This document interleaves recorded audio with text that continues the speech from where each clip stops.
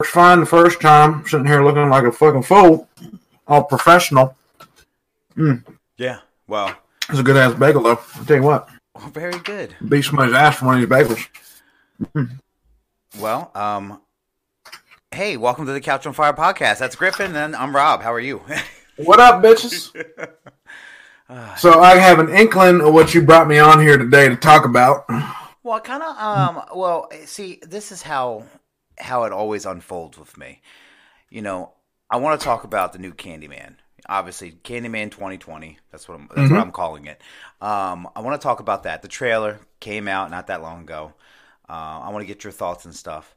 But I also have something else I want to talk to you about. So this might not be a long episode, but I do have something else to talk about. But anyway, let's just dive right into it, huh? So Let's do it. What you got for me, boy? So you saw the trailer. Indeed, I did. Yeah. Your first initial thoughts when you saw the trailer. Initial thoughts were, God damn it, not again. What do you mean? I'm so sick of these fucking remakes, dude. And especially going off something as universally beloved as Candyman with the performance of a lifetime by Tony Todd. It'd be like trying to remake Saw without fucking, what the hell was his name? The old man. The guy who played Jigsaw, yeah. Yeah. Whatever the hell his name was. You're trying to making Saw without Jigsaw. You know, like they tried that once in that newest one and it felt like a fucking brick, you know? But then I was watching through it, and then I saw from acclaimed director Jordan Peele, and it's like, ooh, sigh of relief. We're good now. So, to talk about the first thing you talked about, we don't know if he's not in the movie. The guy who played the original Candyman. Oh, Tony Todd? Yeah. Dude, he's old as shit. I know he's old. I recently saw a picture. There was an interview on YouTube that I saw. After I watched the trailer twice, I went back and watched the 1994 trailer. Actually, it was 92. I'm sorry. Anyway, it was one of those. I went back and watched that trailer. And then there was a video of him. I mean, he ages well. And he doesn't look too old. I know he's old as shit.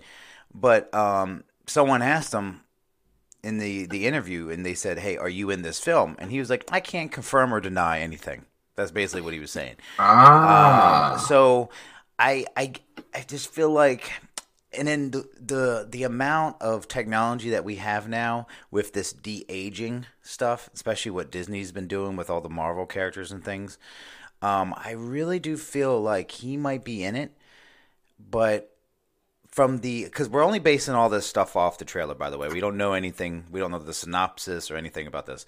But from the trailer, it looks like, that young, he's basically a fanboy of Candyman. This guy, he's an artist. It looks like he gets possessed. So I'm hoping that, Tony Todd's in this and he kind of like hands the torch over to this kid kind of thing. You know what I'm saying? Yeah, I get what you're going for. Yeah. My main argument against the whole de-aging process is that this is produced by Blumhouse. If you're not terribly familiar with Jason Blum, he's a brilliant businessman. His entire idea is just give every fucking director who wants to make a horror movie, give them like $2 or $3 million. Like not much money at all. Make a horror movie, market the shit out of it, and then release it. And if it makes more than like $5 or $10 million, it's a financial success.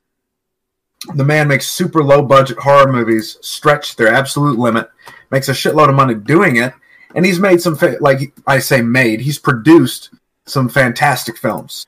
Like, I know Get Out was Blumhouse, I'm not sure which other ones were, but the vast majority of it are just low-effort, low-budget garbage, which is something else that kind of worries me. Like, honest to God, if I didn't see that Jordan Peele was directing it, I would be like, this is a fucking nothing movie. I'm not watching this. I'm not giving this any support. I'm going to burst your bubble. He is not the director. What? He is the producer of this. I'm looking at Jordan Peele's producing this. Yes, I'm looking it up right now. When I first initial saw it, it said from Jordan Peele, and I was like, oh wow, that's pretty cool. He's making this. That's pretty cool. He's doing it. So I'm looking it up right now. It says, 2020 Candyman. He is not an actor or not a director in this. He is the writer and producer of this. Okay. So he's not directing it. Who the director is? The director is going to be Nia Da Costa.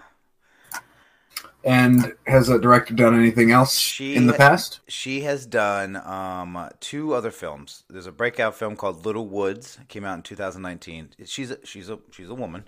And then she did a British television series called Top Boy.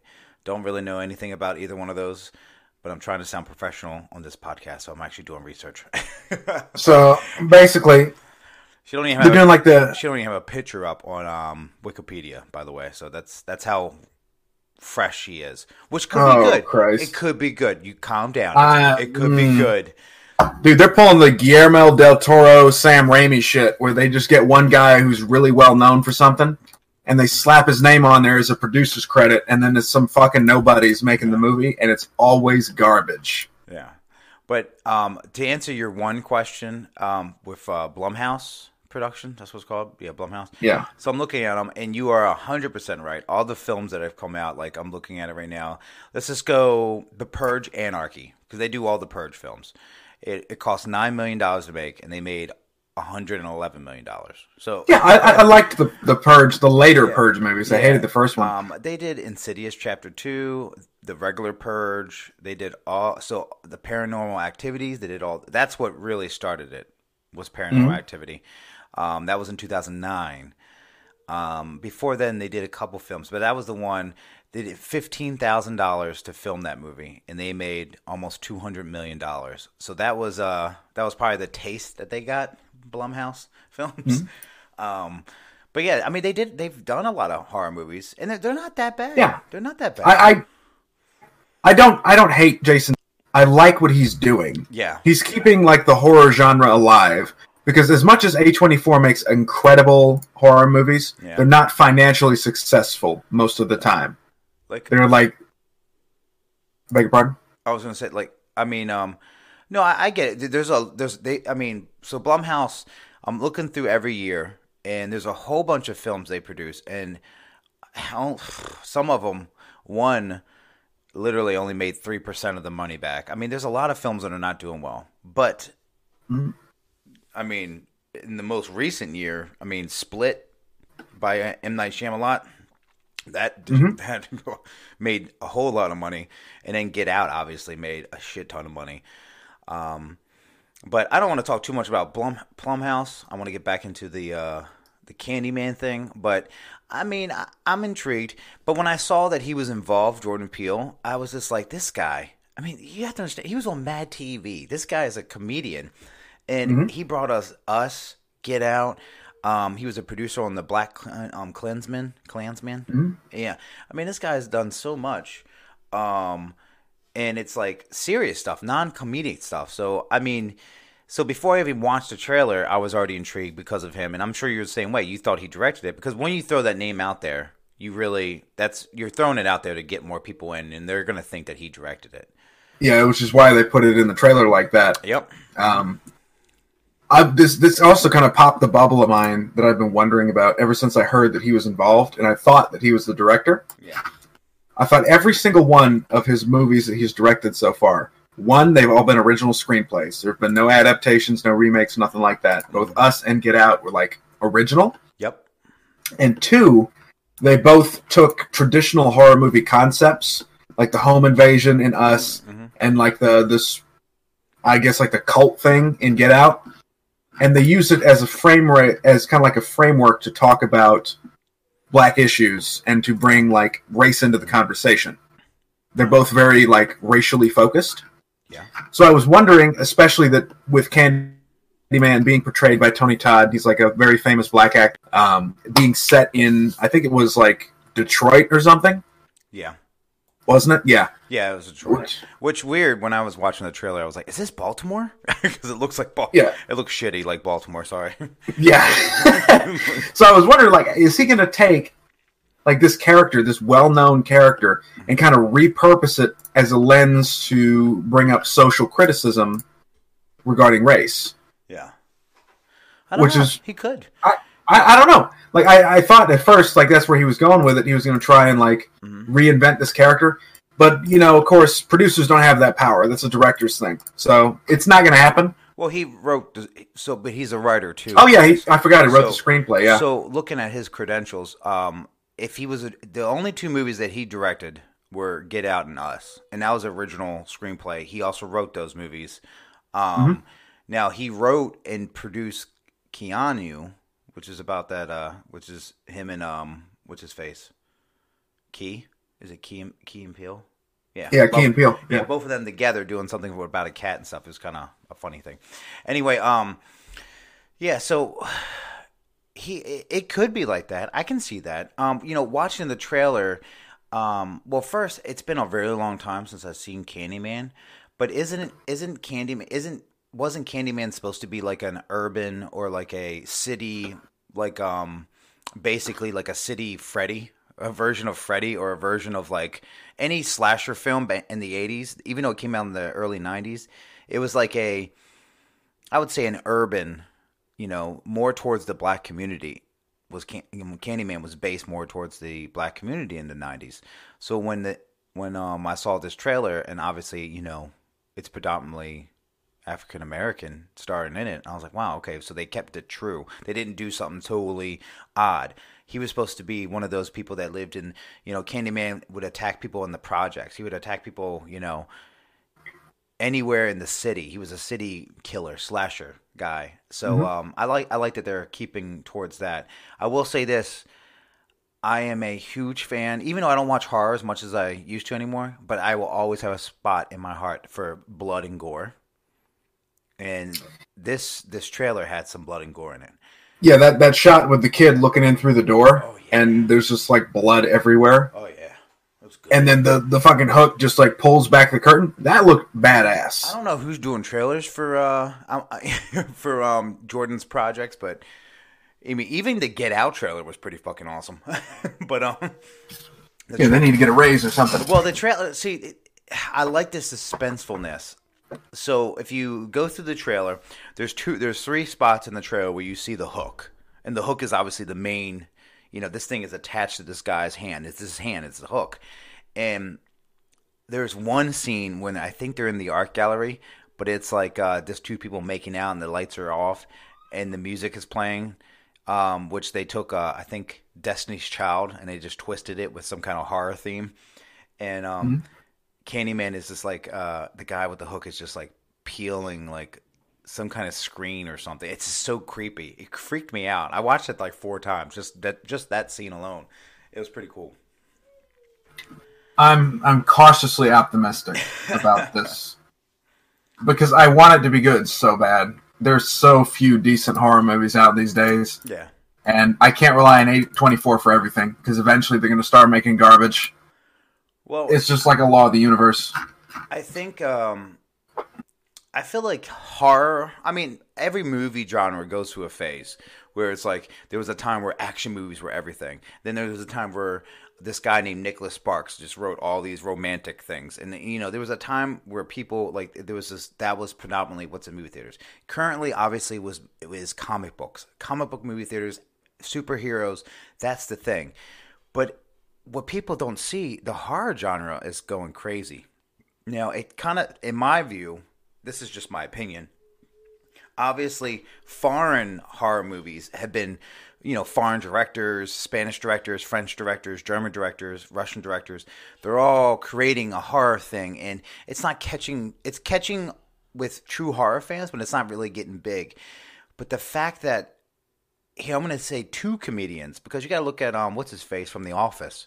He's making some good shit too, like horror suspenseful movies. Oh, John Krasinski, yeah. Yeah, so like the fact that comedians, these people that we adore, that would just do skits all the time or just do funny things, are coming out with some original scary stuff.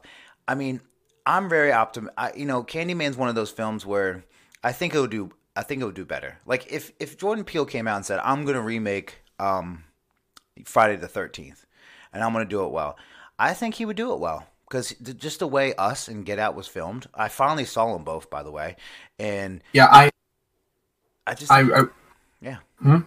he would do it well. Yes. I think he will. He did.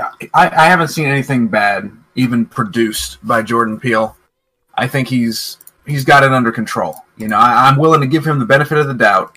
If this turns out to be something terrible, I'm willing to blame it on Blumhouse. Basically, I'm not going to blame it on him, because honestly, it was probably their fault anyway.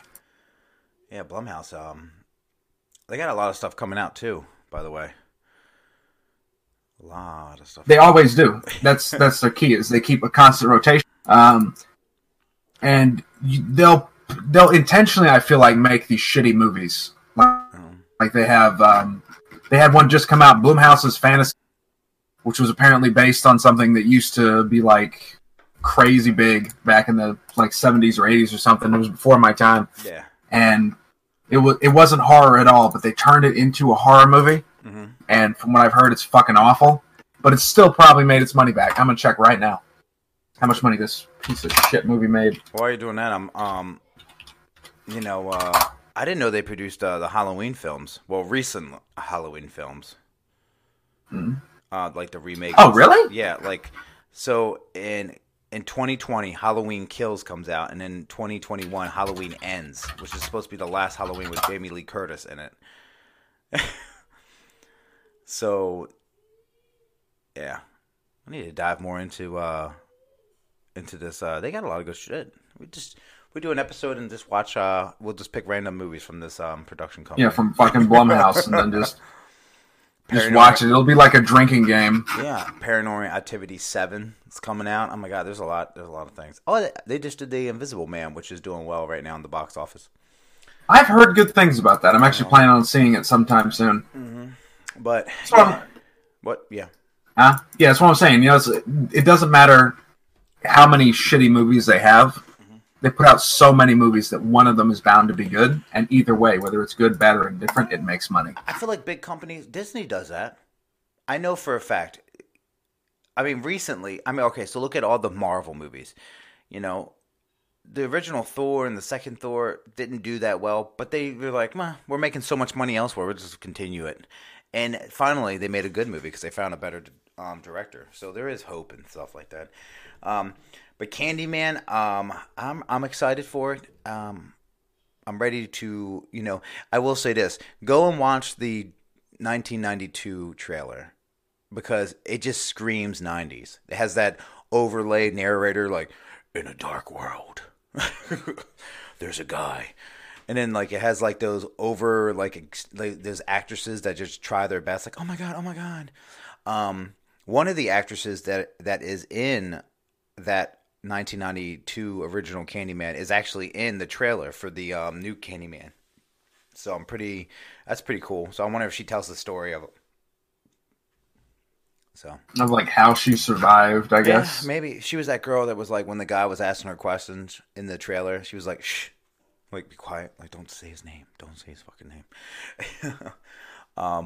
But yeah, I mean, I do think there's definitely some kind of possession. I mean, yeah, like just from the trailer, like that guy, like, or he's so obsessed with Candyman that he sees himself in the Candyman, and then it turns out maybe he's the one that's Candyman at the end. I mean, this is what I got from the trailer. So, yeah, honestly, I could see them pulling like a bullshit kind of thing where it's like, oh, he was the killer all along, and he was just pretending that it was Candyman or something. Yeah, but oh man, wouldn't that be something?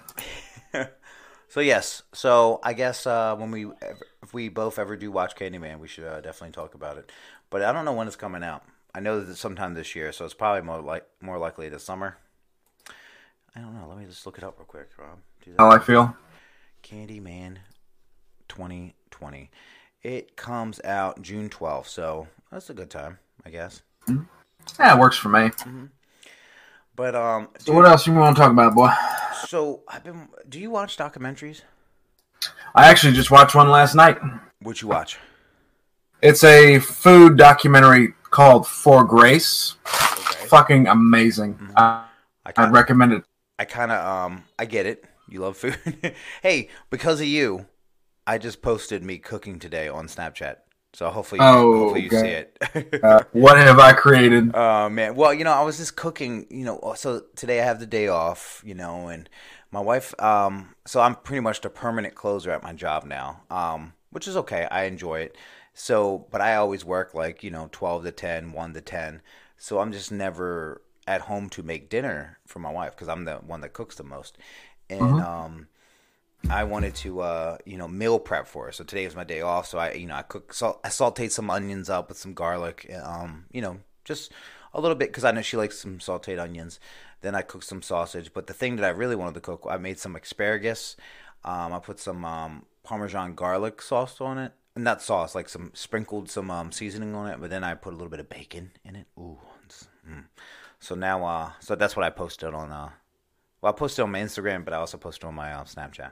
But I thought of you because you just always like to post food, what you're cooking and stuff. Yeah, just like to keep people in the know. Yeah, I guess. No, it's good. But no, I bring up the whole documentary thing because I don't know what it is. So I love documentaries on Netflix, by the way. But recently, I just like watching fucked up shit.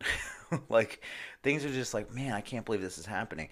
So my wife and I are watching this documentary right now. Actually, as we speak, it's on pause because I'm doing this podcast with you. But it's about this 8-year-old kid named Gabriel. I forget his last name. Lopez, maybe? I don't know. But basically, he was tortured and beat and then murdered.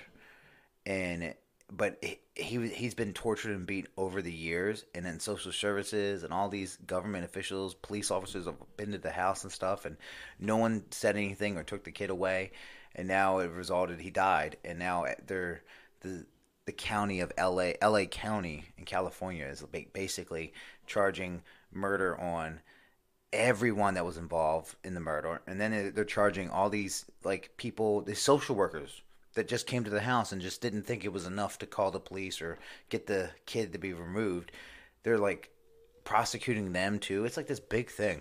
So I've been going through this like weird, I don't know, this weird documentary. Like that's not just that. I also watch something. I always love watching people do drugs and kill themselves and stuff. I don't know. I'm fucked up. Is that fucked up? I mean, fair enough. Yeah. I mean, I usually don't like watching it like on TV though. I'll kind of just like go sit down at the corner and watch them do it themselves. Yeah. Get the authentic experience and everything. Okay, I get it. But because I've been watching so many documentaries about some weird shit, like people murdering people and things like that, I have thoughts sometimes, and it freaks me out. Do you ever have like murderous thoughts? I'm freaking Griffin out with this podcast. My lawyer has advised me not to answer that. Oh man. Yeah, get that shit in front of a jury one day. Like, yeah, Your Honor, here's the dumb shit he said on a podcast one time. It'd be worse if I'm completely innocent too. Oh man. That's all I wanted to say about the documentaries. Nothing too extravagant about that. I wanted to tell you this. This is kind of out of the blue. Two good buddies of mine. One of them is my one friend that you remember a long time ago. Me and you did a podcast, and you recommended a horror book called Terror. Oh yeah, and he picked it up and read it. He loves shit like that. He is like a gore fanatic kind of guy. Him and one of my other friends that likes horror movies and stuff. Them two want to start a podcast and just talk about zombies. And I know how much you love zombies, so I fucking hate zombies. Even though I feel like that trend is kind of over, I told him that I would be involved, that I would do some zombie episodes and stuff. But I'm definitely pulling your ass in there. You might hate zombies, Christ. But you've seen zombie films, like. I've seen plenty of zombie films. Too many of the fucking things. Yeah, so I don't know. Yeah. But what's going on with you, bud? I haven't talked to you in a while. We haven't really did a real good podcast. Boy, I just been cooking and reading and watching, man. That's about all I've been doing. Yeah. Stay a little bit healthier. Eat more shit. I will admit this in public for the very first time, somewhat heretically. Okay. I kind of prefer turkey bacon to pork. Okay. Especially if you can get it crisp, Yeah. See, I feel like you're going on like a food spiritual journey right now. For those who don't know Griffin, you should go listen to all of our other podcasts that me and him have done together. But he's definitely a foodie. He likes to cook. He likes to, he's a meat cutter. He just loves cooking and doing things with his hands, and definitely eating, because I love eating too. We all love eating. But and that's part of the reason why I'm good friends with him, because I enjoy food as much as he does. But he's going on like for the last probably, I don't know, at least a year, maybe even longer, probably even before that. But it's really taken off because he finally got an Instagram and social media, basically. He's cooking a lot, and I feel like I'm just following him on this journey, and I keep seeing these things he's posted, and he's just creating his own bread, doing sauces from scratch. Dude, I love this journey that you're on. It's funny you mentioned that, because one of the reasons why it took me so long to get on here is actually fiddling around with the dough of mine. I'm making a loaf tonight, and it was being a little temperamental, but it's all under control now. Do you punch the dough? Like, motherfucker, get it? Yeah, honestly, my favorite joke that I give with people is that when you're first teaching them how to make bread, it's like, you got to be real gentle with it. You got to treat it like a baby. And then you pick up the dough and slam it as hard as you can down on the countertop. Uh-huh. It's actually something you're supposed to do. It's called the slap and fold technique. Yeah. But the look on their faces is always just worth its weight in gold. It's like, wow. Oh my God. I can imagine that. Hey, one of our first podcasts we talked about food, the differences between my food up north and your food down here. That was pretty. Yeah, I work with a bunch of Yankees, and they're always telling me the differences between northern and southern food. Mostly that southern food apparently sucks. Mm. And we don't make it near as good as they do up north and all this kind of shit. It's like, yeah, man. I don't see you wasting away. You're still eating. You'll be fine. The only thing I'll say about that is I feel like more, I would say more Italians, more Irish, and more like Polish folks congregated up north than they did in the southern regions. And I feel like they bring a lot of seasonings and a whole bunch of different things to the table. Not that the southern cooking is not like that. That's how I feel, because I'm ignorant towards it, because I grew up north. I'm favored to that, and I understand that. I mean, there's pizzerias everywhere, and just the flavor alone with Italian, and there's more of a culture melting pot up north than there is in the south. Now, on the other hand, southern folks, they got that hearty country food that you can't get up north. Like, I've recently just had green beans. I don't like green beans, but I've recently just had green beans. I don't know what the hell they did to them, but they were the best damn green beans. They were flat green beans. They weren't like a normal green bean, and it had a little bit of bacon pieces in it, but it felt like steamed or smoked. I mean, they might have smoked the green beans. I don't know, but you don't get stuff like that upstairs. I feel like in the southern regions, everything is slow cooking, and up north, it's all fast. Let's get it out and let's eat. Yeah, that's pretty much what it is.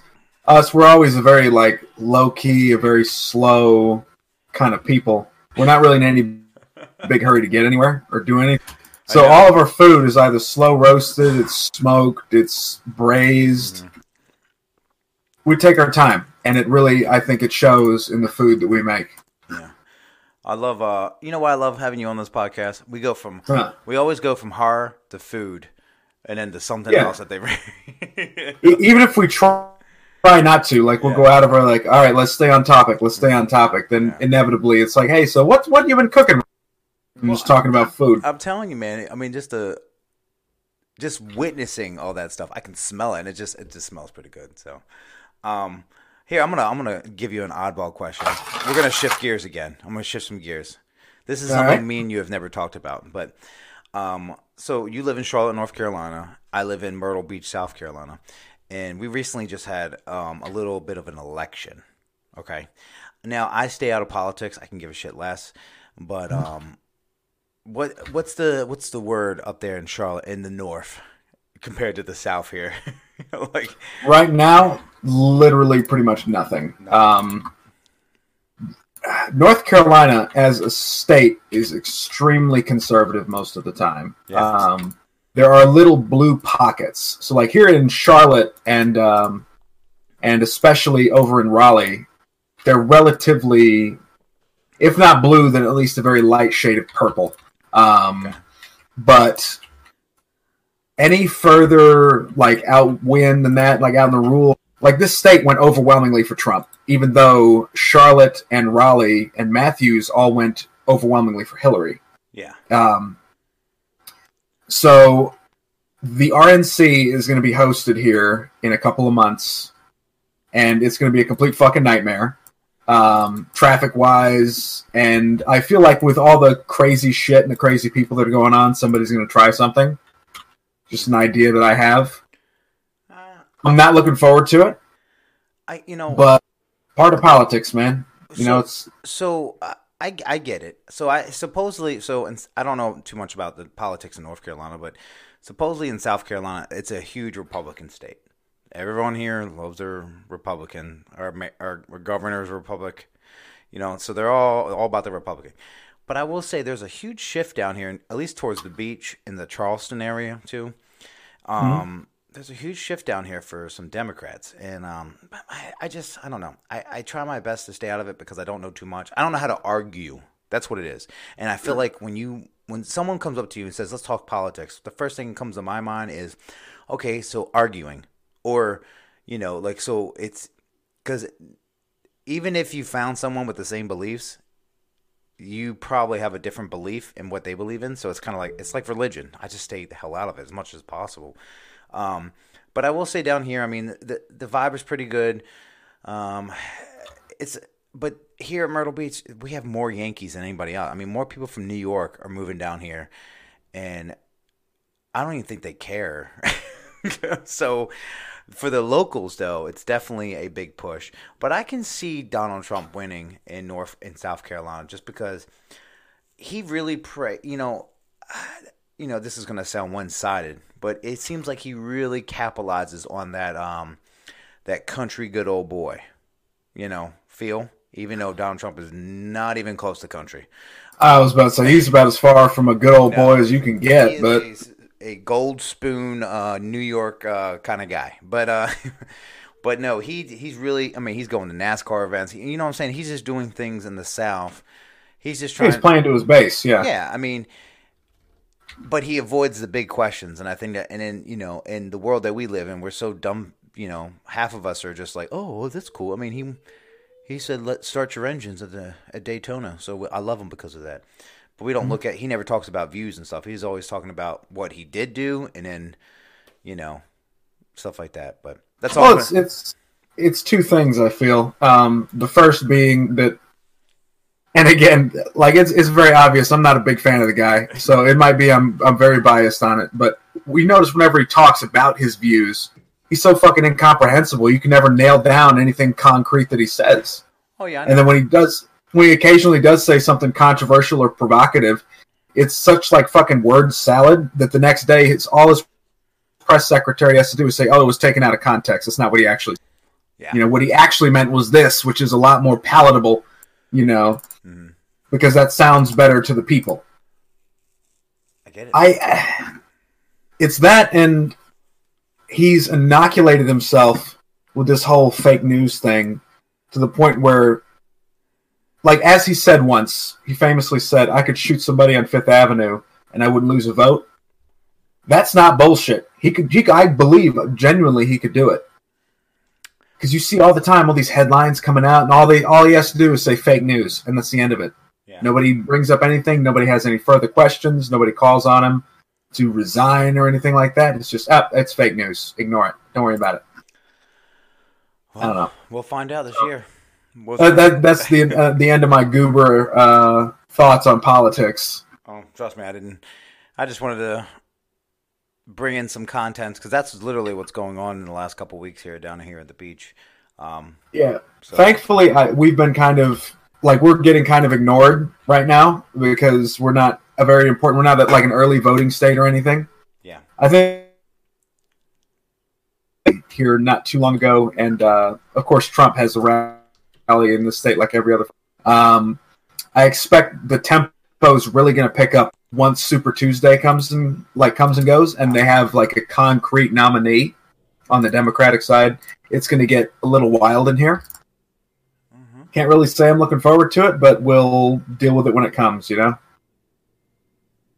This is true. I agree. Did you now? I don't think we worked together in 2016, but at your old job, did customers ever ask you about who you're voting for?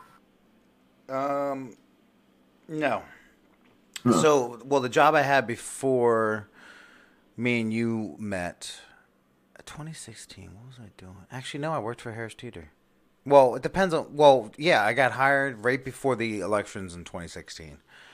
No one asked me. No, I was in Mint Hill too. That's where I originally started. That was where I started, and that's where I ended. Yeah, no one really asked me. Now, if I brought up something like, "Oh, you voted today," then they would ask me. But they never really asked me. Now I feel like people. I can see where you're going with. I can see nowadays people asking you because in the world we live in, they just want to know. And, yeah, I'm not looking forward to that. I don't know. I'm just. We'll see what happens. Like I said, it can go either way. I don't know. I'm done talking about politics. Fuck them. Sounds good to me. Well, I wanted to get on here and talk to you. I got an idea. Here we go. Here we go. It's still like vaguely political, but it's like relevant to movies, which we both enjoy. Mm-hmm. I take it you've heard about the controversy surrounding The Hunt. Yes. That movie that's coming out. Mm-hmm. I just saw thoughts on it. What?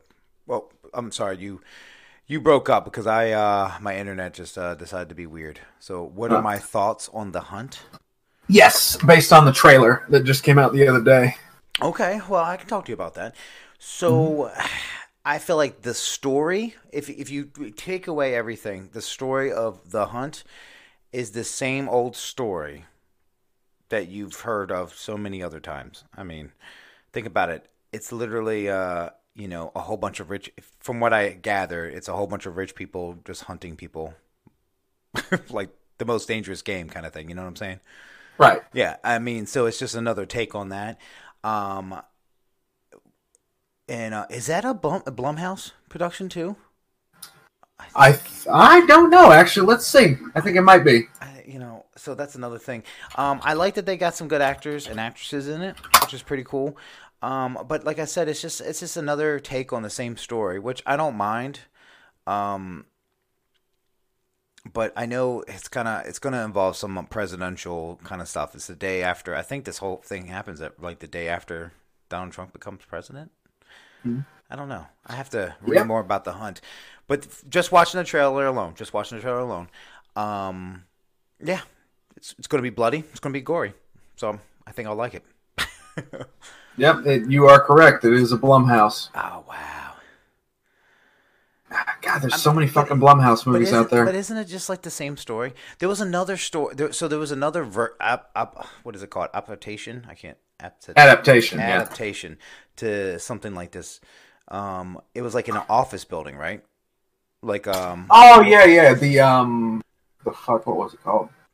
It was on the lines of the same kind of story where these people are trapped in an office building and it's like, and someone's telling them the only way you can get out is just to kill everyone.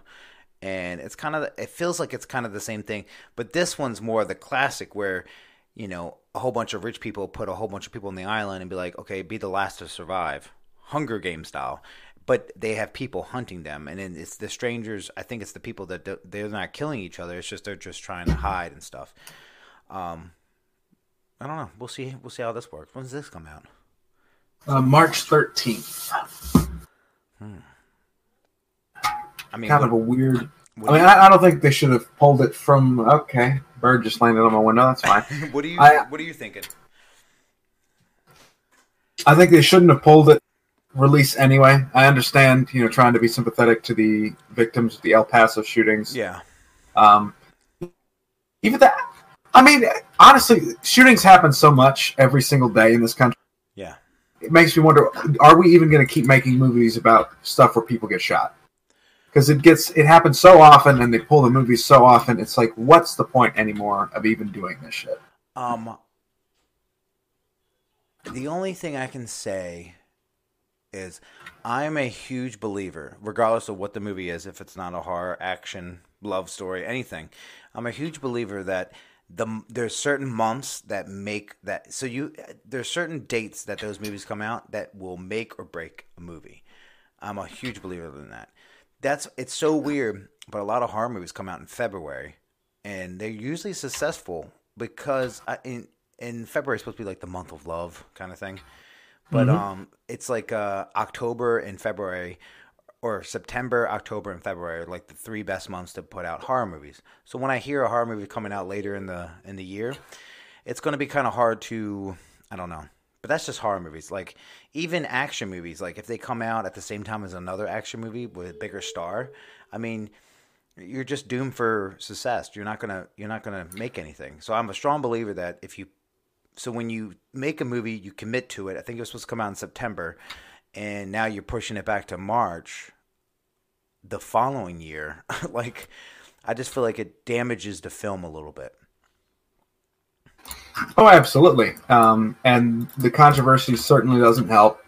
There's going to be a subset of the population that's not going to watch it no matter what, and there's going to be a subset that's going to watch it no matter what because of that controversy. But ultimately, just based on the way it looks from the trailer, I think this whole thing is way overblown. Like, the movie doesn't look amazing.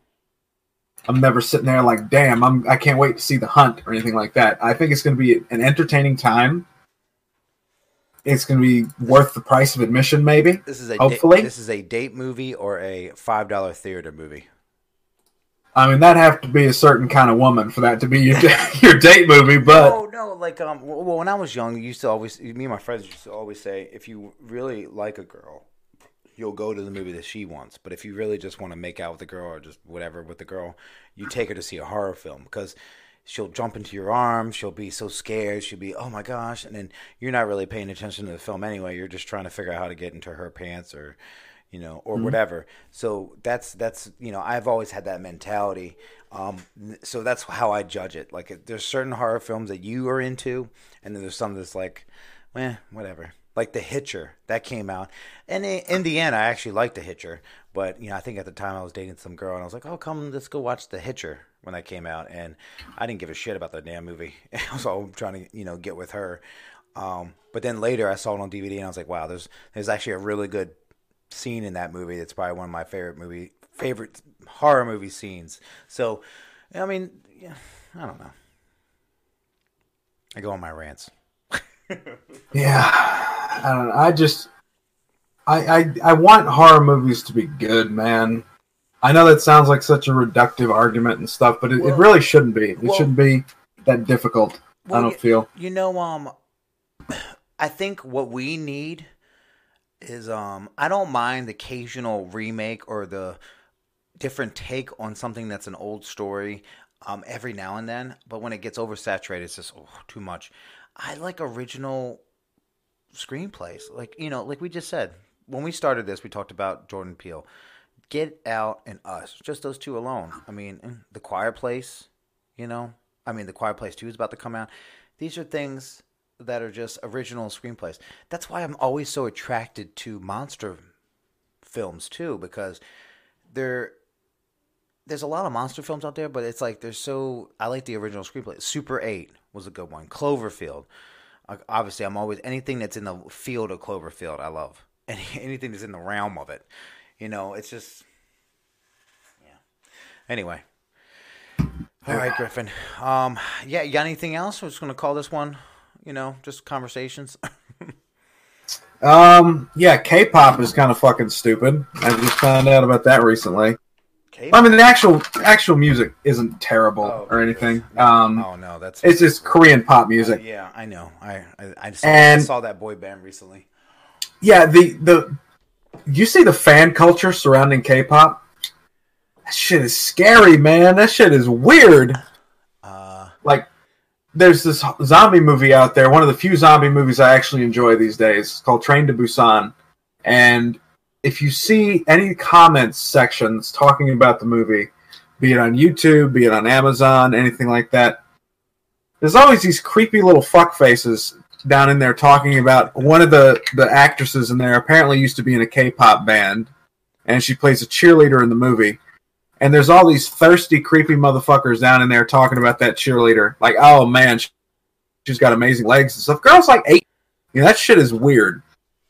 And that apparently is just the tip of the iceberg for K-pop. I mean, there's people stabbing themselves or each other over not liking a certain band, and they go to all these little concerts and they like synchronize these massive dance moves and stuff. Yeah. It's like, what the fuck? Do you guys really have nothing better to do? Like, I don't even go to concerts because it's like a waste of fucking time. K-pop. Oh my god. If I like a band, I'll buy their album to financially support them, and then I just listen to it on my own, and I cry and I drink. You know, that's what you're supposed to do. Don't go fucking sitting there and like stabbing an actress because she won't get with you because she was in a band that you liked. And I remember reading something not too long ago about this one weird motherfucker. He was obsessed with this one like K-pop lady. And she was always very, very careful about, like, she'd do Instagram live streams and shit like that. She was always really careful about not giving away where she was. Real quick, every time you say K-pop, I'm for some reason I'm thinking of a damn lollipop or a cake pop. So it's every time you say it, I'm just sitting there like, she's talking about, you know, this lady from the K-pop. Yeah, somebody got stabbed over a fucking cake pop. Wouldn't that be something? Go on with your honestly, in America, I wouldn't put it past it. But this lady, you know, she was always very careful with her Instagram streams and stuff. It would always be like against some blank wall. She's just talking to people, talking to her fans and stuff, which is always a great sign when you have to hide where you are from your deranged fucking fans. But this one creepy motherfucker apparently saw a reflection in her sunglasses, freeze framed it, zoomed it in, found the exact terminal of the train station she was at, ran over there and stabbed her like 3 times. Really? Yes. Oh my gosh. That's what I'm saying, man. Man, this shit is stupid. It's a fad. It'll go away. It's been going on for years, man. Well, this shit ain't going anywhere. Some fads last a long time. That would be like the one thing that I think, you know, reunification. Like if the North and South Koreas ever got back together, like East and West Germany, the North Koreans, they would be amazed at, I think, of the technological breakthroughs and the level of social structure and stability of the South Koreans. But at the same time, they'd be like, what the fuck is this K-pop stuff? What the hell is wrong with you guys? I want to go back north of the wall. Oh my gosh. Okay. That's a good thing to end on. K-pop. Cake pops. Yeah, K-pop is the Euron of music. Enjoy them. All right. Is there anything else you want to say to everyone? Come on. Say something good. Your one-liners are the best. But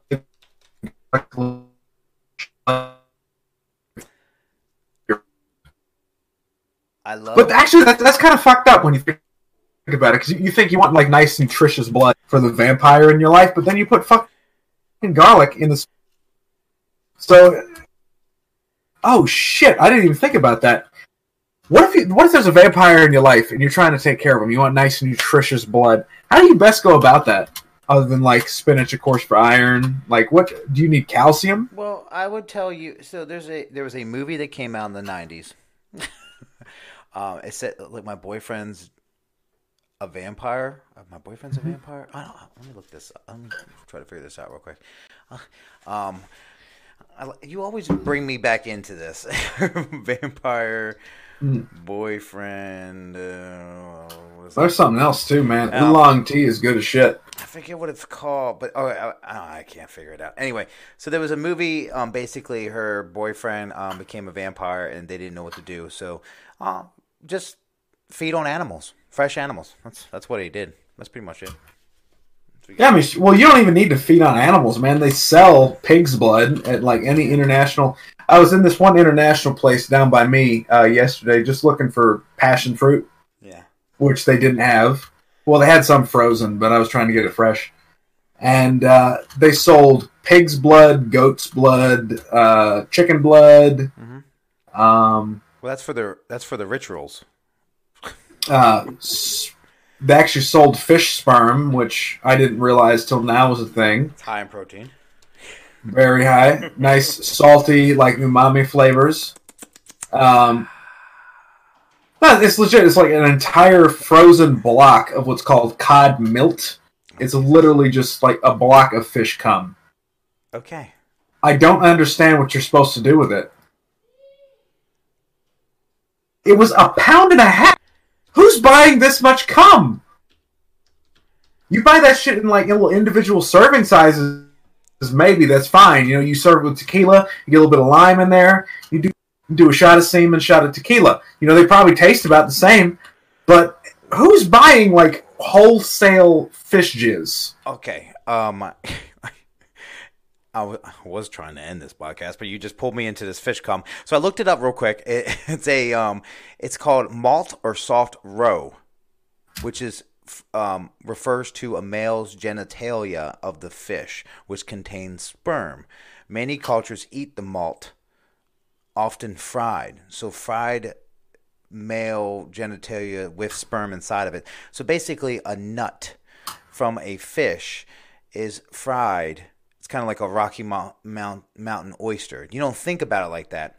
Now, you actually just buying the cod. I'm looking at it here, fresh sperm from a cod. They're cooking it. Yeah, it's milt. Yeah, milt. I'm malt. I don't know why I'm saying milt. No. But yeah, I'm watching this guy cook it right now. I mean, they just fry it and they put a little bit of caviar on top of it. So it's literally you're getting the egg and you're also getting the. What? It's like it's making it's making a fish inside your stomach. Yeah. Because you got the sperm and the egg. Like 9 months later, you give birth to a bunch of fuck. What the hell's the matter with these people? Yeah, it's. I never knew anything of it, but it's basically like so. It literally just says that it's really big in Japan, Indonesia, Romanian, Korean food. Some there we go again with the fucking Koreans. But it's basically like another version of caviar, just the opposite. Oh my god, why you bring me back into this? We're gonna sign off this episode. Thank you guys so much for listening. We're gonna end on sperm. Honestly, I think fish jizz with like hot sauce might be okay. Oh my god. If you guys love and like what you just heard, please like and share us. Go to our Facebook page or Instagram page or Twitter page, all at Couch on Fire Podcast. We couldn't do this without you guys' support, and we want to continue doing this because we do love and cherish everything we say and everything we do. And thank you guys for everything, and I will see you next episode.